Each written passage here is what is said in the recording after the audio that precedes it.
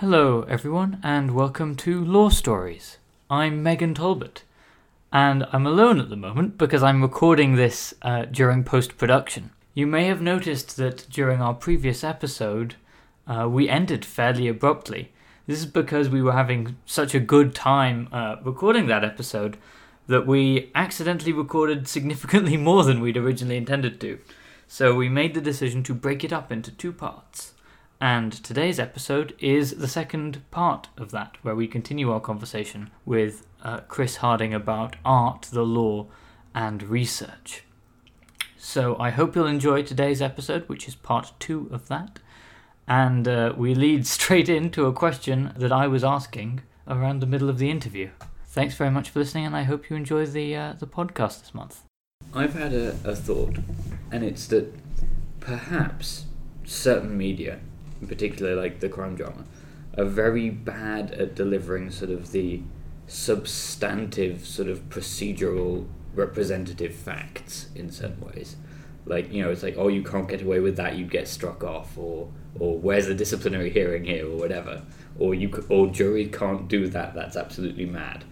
But perhaps what they're doing is not conveying sort of substantive truth, but some sort of, I don't know, like emotive truth in a way. Particularly if you look at something like Fargo.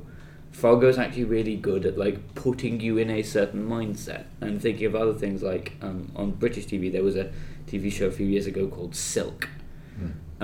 Silk was not necessarily a representation of the everyday life of a QC. Yeah.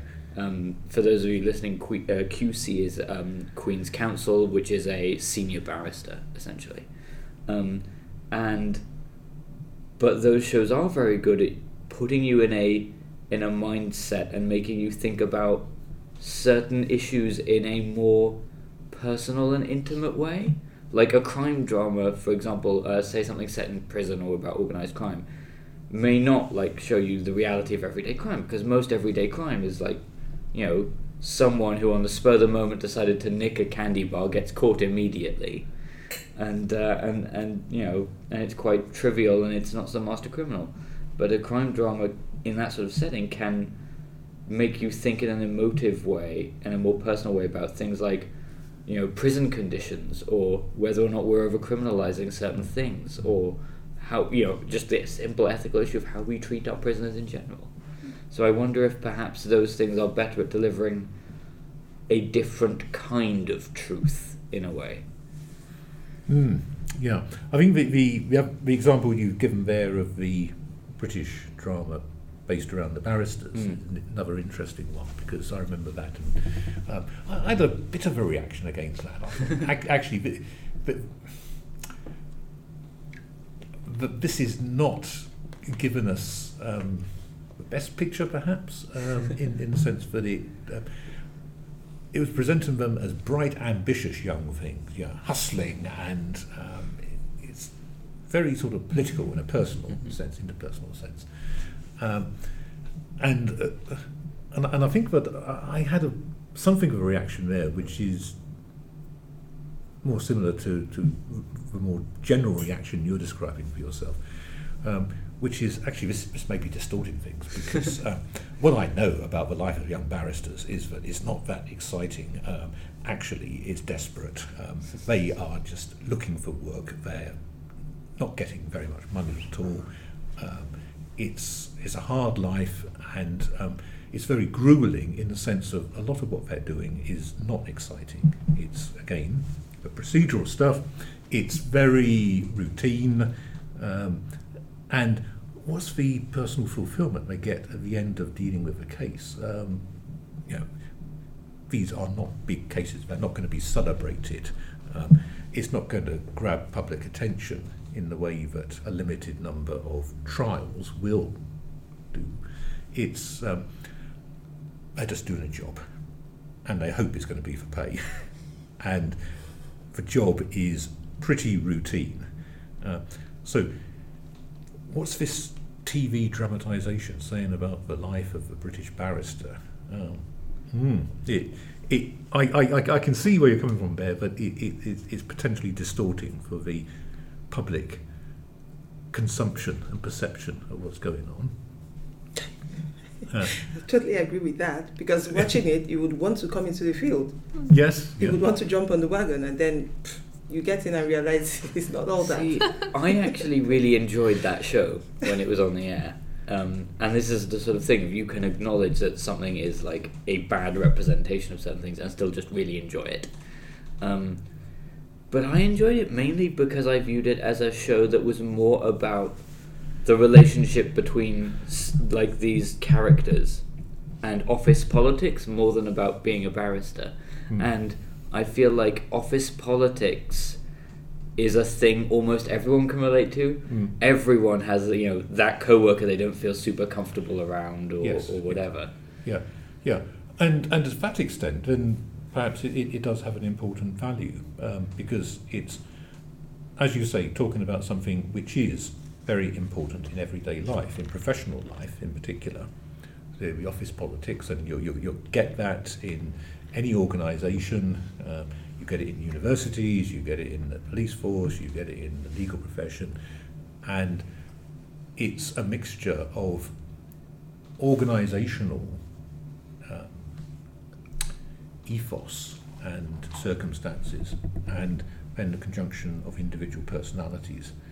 And, well, isn't that what so much of life for us is about? Is us as individuals within a particular organisational setting, and it's exploring that is valuable.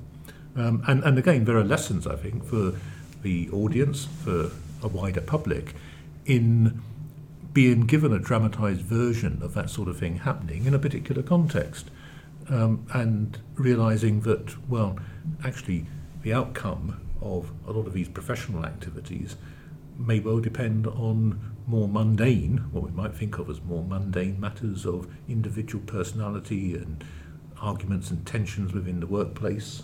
And that's an important thing to explore. But again, I suppose you can raise the objection, well, the way in which it's explored in a TV dramatisation is that these things are dramatised, even as interpersonal issues, rather than sort of big societal issues.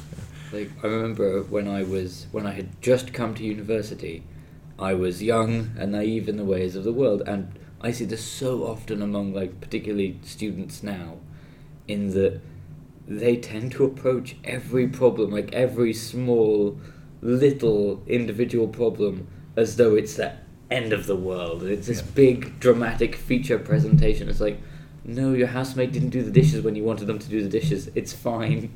You can stop worrying. And there is a tendency, I think, because of the way we're taught from a very early age about the world through drama, that it takes us a while to unlearn that not everything has to be a big drama. I think that makes a very interesting point about dramatisation in itself. And what's appealing about drama, whether it's in the theatre or film or whatever, is that it satisfies a basic need in individual human nature, which is to have some kind of meaning in your life. And if your life is, in a general perception, routine and mundane, well, you need to raise it above that level, don't you? And so I think what you're talking about there is a natural tendency for each of us to dramatise our own circumstances, and to, if nothing much is happening to us, or we feel nothing much is happening to us, we want to try and transform that. And so that's why I think that very often individuals will take these everyday situations and issues and make a drama out of it, as we might say. Yeah. And to a degree, that's harmful in an everyday situation. But I found my tendency to do this has actually helped me in my work and my research. For example, we talk about, everyday routine work. I do a lot of work at Citizens Advice. And you say, this is very routine. Most of it's helping a client fill in a form. But I really genuinely love it, because you get to hear all about their lives, and every life is this really rich network of stories and circumstances, and I find it utterly delightful. And when I'm doing my research, just reading one case, like a deep reading of one case, can give you so much information about society at the time, what the judges think, the story around the case, and I don't know, it might be my, again, tendency to just dramatize things naturally, but I just find the work of law in this way, even in these very mundane ways, to be this really rich set of stories that I just really genuinely enjoy.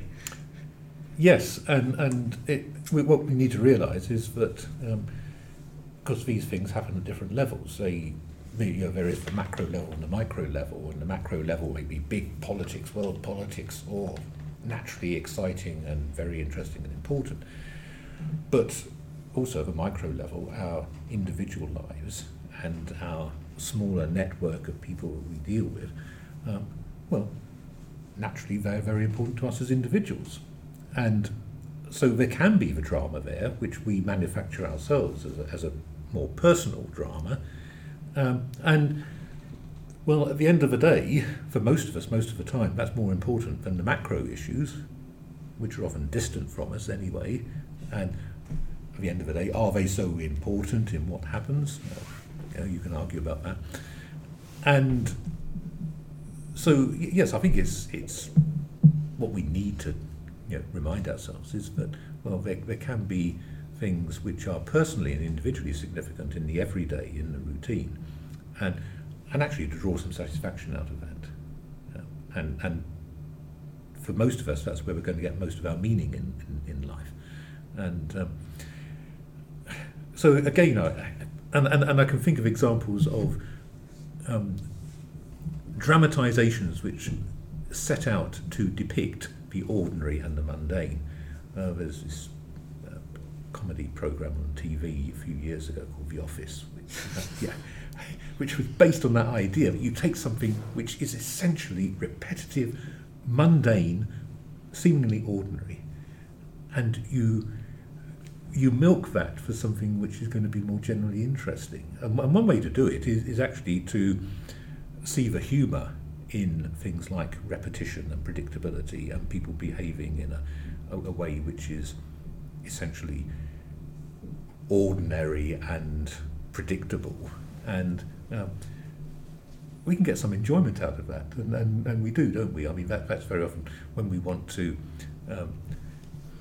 imitate somebody else or poke fun at them.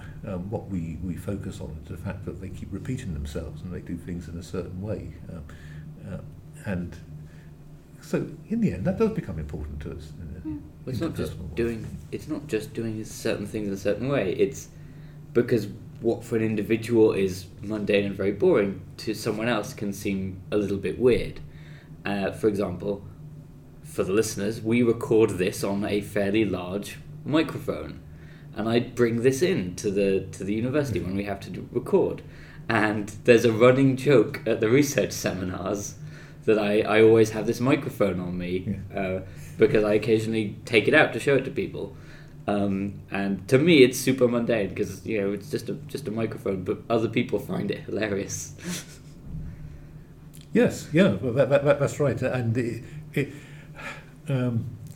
it's picking up on those, if you might like to put it in those terms, more ordinary details of life, rather than the exciting, controversial details of a particular situation or a narrative. And again, I mean, going back to my when I started off with a bit of a eulogy about the contemporary state of crime drama, I think one of the ways in which I see that as good and valuable is that the research behind these things has become so good that they get the details like that right as well. And so in terms of how people look, how they behave, how they speak, and then the things they're doing along the way of the drama, and the details of the surroundings, all of that has become more accurately researched to make it more convincing as a representation of life out there, real life. And it brings home to us the importance of the fact that, well, these small details of everyday life are significant for us. We recognise them, to some extent, we draw comfort from the ordinariness, predictability of certain situations and details in our life. And so we need to acknowledge that that's important. And so I think in a way, the ordinary, the repetitive, routine, the mundane does come into these dramatisations, but more as the background, the context. And if that's being done, then that separates a lot of contemporary crime drama from, say, cinematic presentations of 50 or more years ago, which would have been much more crude and oversimplified, and based on caricature much more. Yeah, also going back to what we said earlier about imagery and helping people understand and teaching people. If you're talking to students, sometimes just using that helps you pass the message quicker. Yes. They're able to, okay, this is what happened in this movie, or this is what... It's like the one just finished, Born to Kill. I don't know if anyone saw it, which was really quite interesting. I didn't see all of it. I think it was on Channel 4 or something.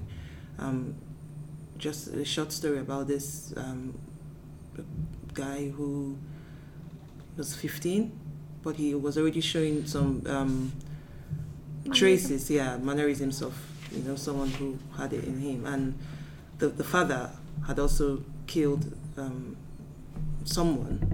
So it was easy. The mom kept seeing these signs, and she knew something was a bit off. And cut long story short, he ended up then being the one to kill the father. Very, very interesting. And I can imagine standing in front of a psychology class and maybe teaching students. I found that it helped me. I'm sure it's going to help some other people. Just saying these stories or going back to one episode of CSI. Yes, maybe throwing in, not telling them that this is not actually, the way it happened, but it helps students remember if they're in their exam hall or if they're having to say something, just throwing that out even helps them understand the particular topic as well. So in as much as we feel like they are, over maybe too blown up or too, the advantages can be overlooked. We live in times when it's become increasingly important that these things are done, because children, of course, would be quite occupied with maybe the internet, or so people who do these things pass it through those mediums. Yes, yeah, and I think that something like that can serve a very valuable function in the way that you're describing, and you can also play safe with it, because you can say at the beginning, if you're using it as a teaching device, you can say to the class, look, this is just one example. This is one way in which it could happen, or it could have happened. Let's see it in those terms. And you can even then say, okay, watch this. Afterwards, let's talk about it. Did you find it credible? Yeah. Do you believe in this? If you don't, why not? So you're testing the ground then by using an example and testing that example. And so I think that, and you can do that in writing, you can do it for purposes of research. You can say, well, let's regard it as some data. Is it reliable data? And what can we get out of it as data? For teaching purposes, what can you get out of this dramatisation as a way of aiding discussion in order to move forward to a better understanding of a subject? And so you can set up the health warnings for using this kind of material. Disclaimers. Yeah. After all, remember, this is at the end of the day a fictional account, and it's not a full account. It's only given you actually a small part of the whole picture. And isn't this so true when we come back to the question of legal evidence? But whatever evidence you have, however much time you have to dig around and try and find out everything that you can, you're only going to have a certain part of it. And so it's going to be an incomplete picture. Important lesson in life there, isn't it? In fact, when first years come to Aberystwyth, and we do, I think it was criminal law, one of the first stories that you're taught is the Spelunkian Explorers. Is that how you pronounce it? Spelunkian. Yes, the one, Explorers, yeah. Oh, So that's been going for ages, yeah. I don't know if they did that at all universities, but I certainly found that... No, I study law at Chester, and I've never heard of this case. Well, it's fiction, isn't it? Yes. Yeah.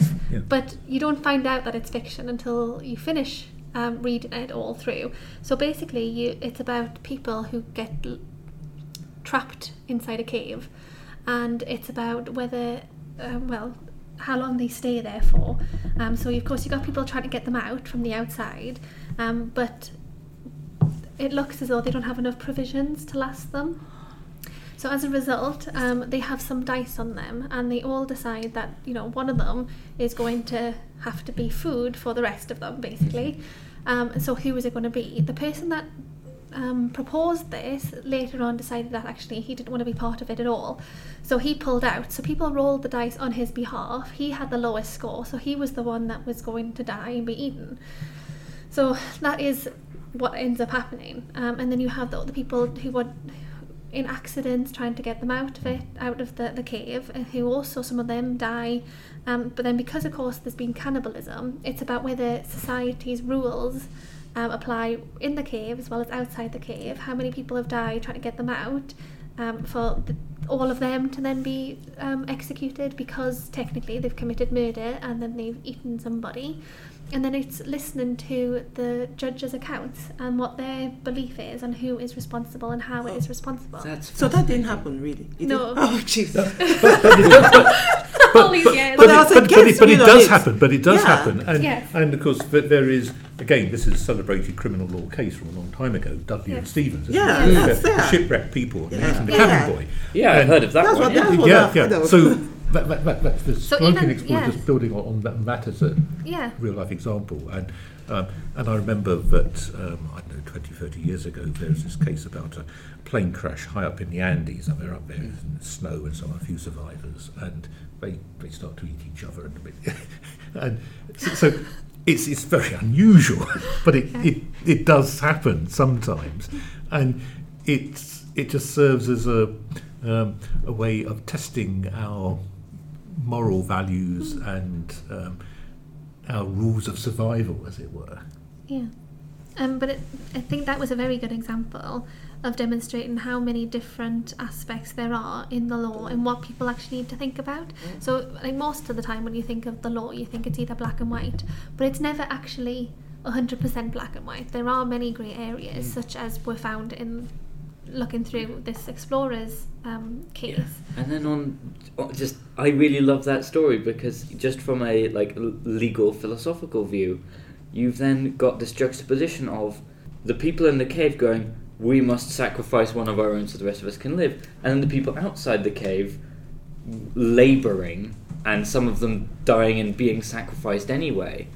And the juxtaposition of these two different kinds of sacrifice, one of which is totally legal and another which isn't, and that just from a very simple philosophical view, I find that sort of, even in that fictional situation, that juxtaposition to be really, really delicious. And I'm probably kind of biased because I did work as a film critic for a while, so I do like these sort of dramatic juxtapositions. But I really like that story. Yeah. Yeah, but I mean, just as a final example of this sort of thing, I suppose, is one of these examples of a rather extraordinary situation, which then comes out of a legal case, a report of a judgment, and is then assumed to be based on a real life situation, but in fact it wasn't. And again, it's another criminal law case, and it's Hill and Baxter, I think it is. It's the Swarm of Bees case, where somebody is driving a motor vehicle, and suddenly a swarm of bees comes in through the open window of the vehicle, surrounds the head of the driver, and the driver's still in control. And it's all about the legal rules relating to automatism. And when I was a student, along with so many other people, I thought that Hill and Baxter was actually about a case where that happened. And no, and I don't think there's any recorded experience of that happening. it comes out of a case because the judge, in giving the judgment, says, let's, for example, assume that the driver is driving along and is attacked by a swarm of bees. So it's an example which the judge thought up. It's fictional. But the storytelling, as it goes on over the years, through using that case as a precedent, the storytelling by lawyers and then by law teachers and law students, is that, oh yeah, there was a case where a swarm of bees actually came in. And so there's a situation where actually, in terms of real life, is that likely? Has it ever happened? No, we don't actually know of any situations where that's happened. To what extent you can get a swarm of bees going along a road? You think about it, it's a silly example in some ways, but it becomes translated into a reality which is then transmitted through years and years of legal discussion.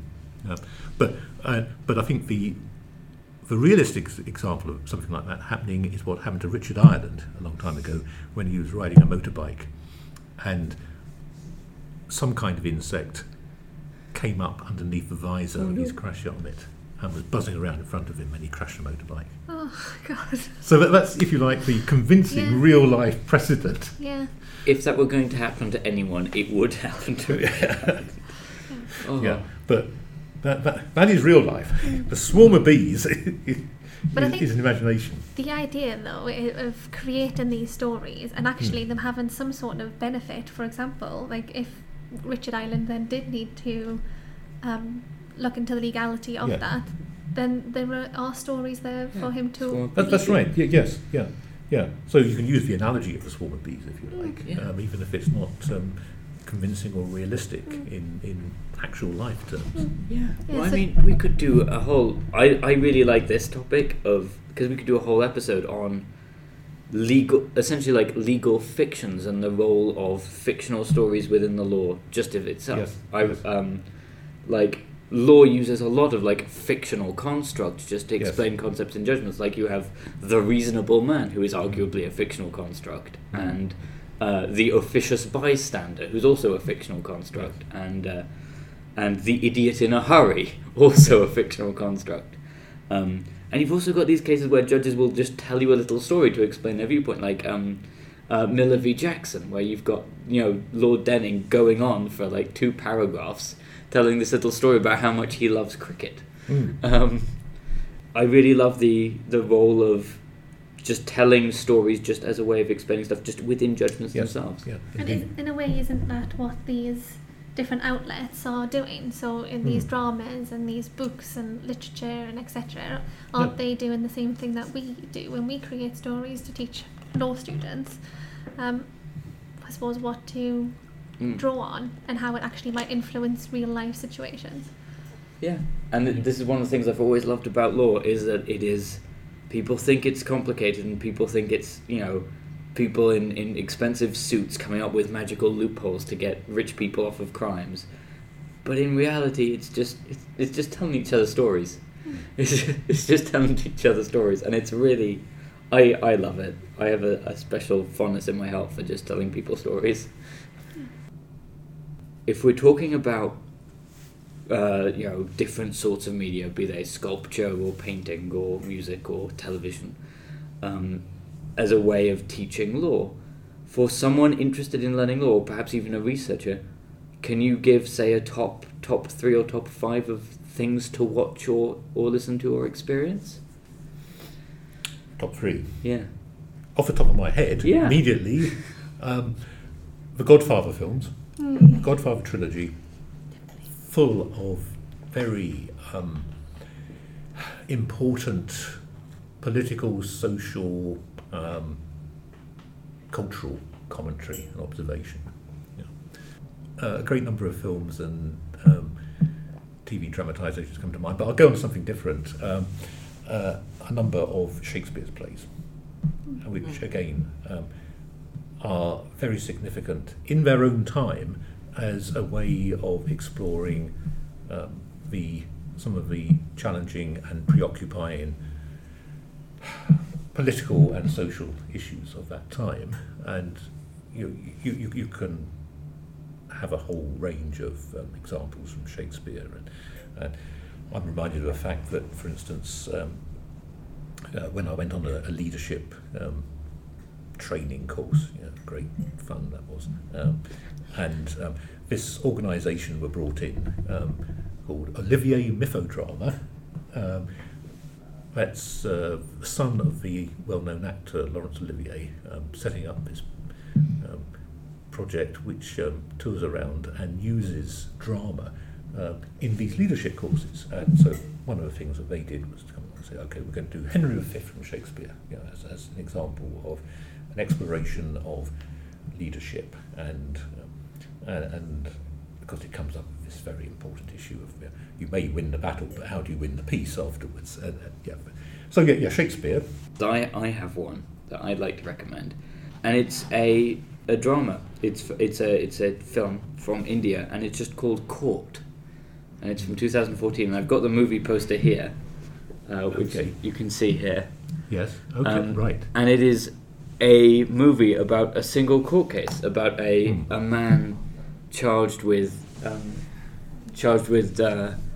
essentially sort of disturbing the peace by distributing sort of sinister literature which is against the government, and it's about that court case which goes on forever. Yeah.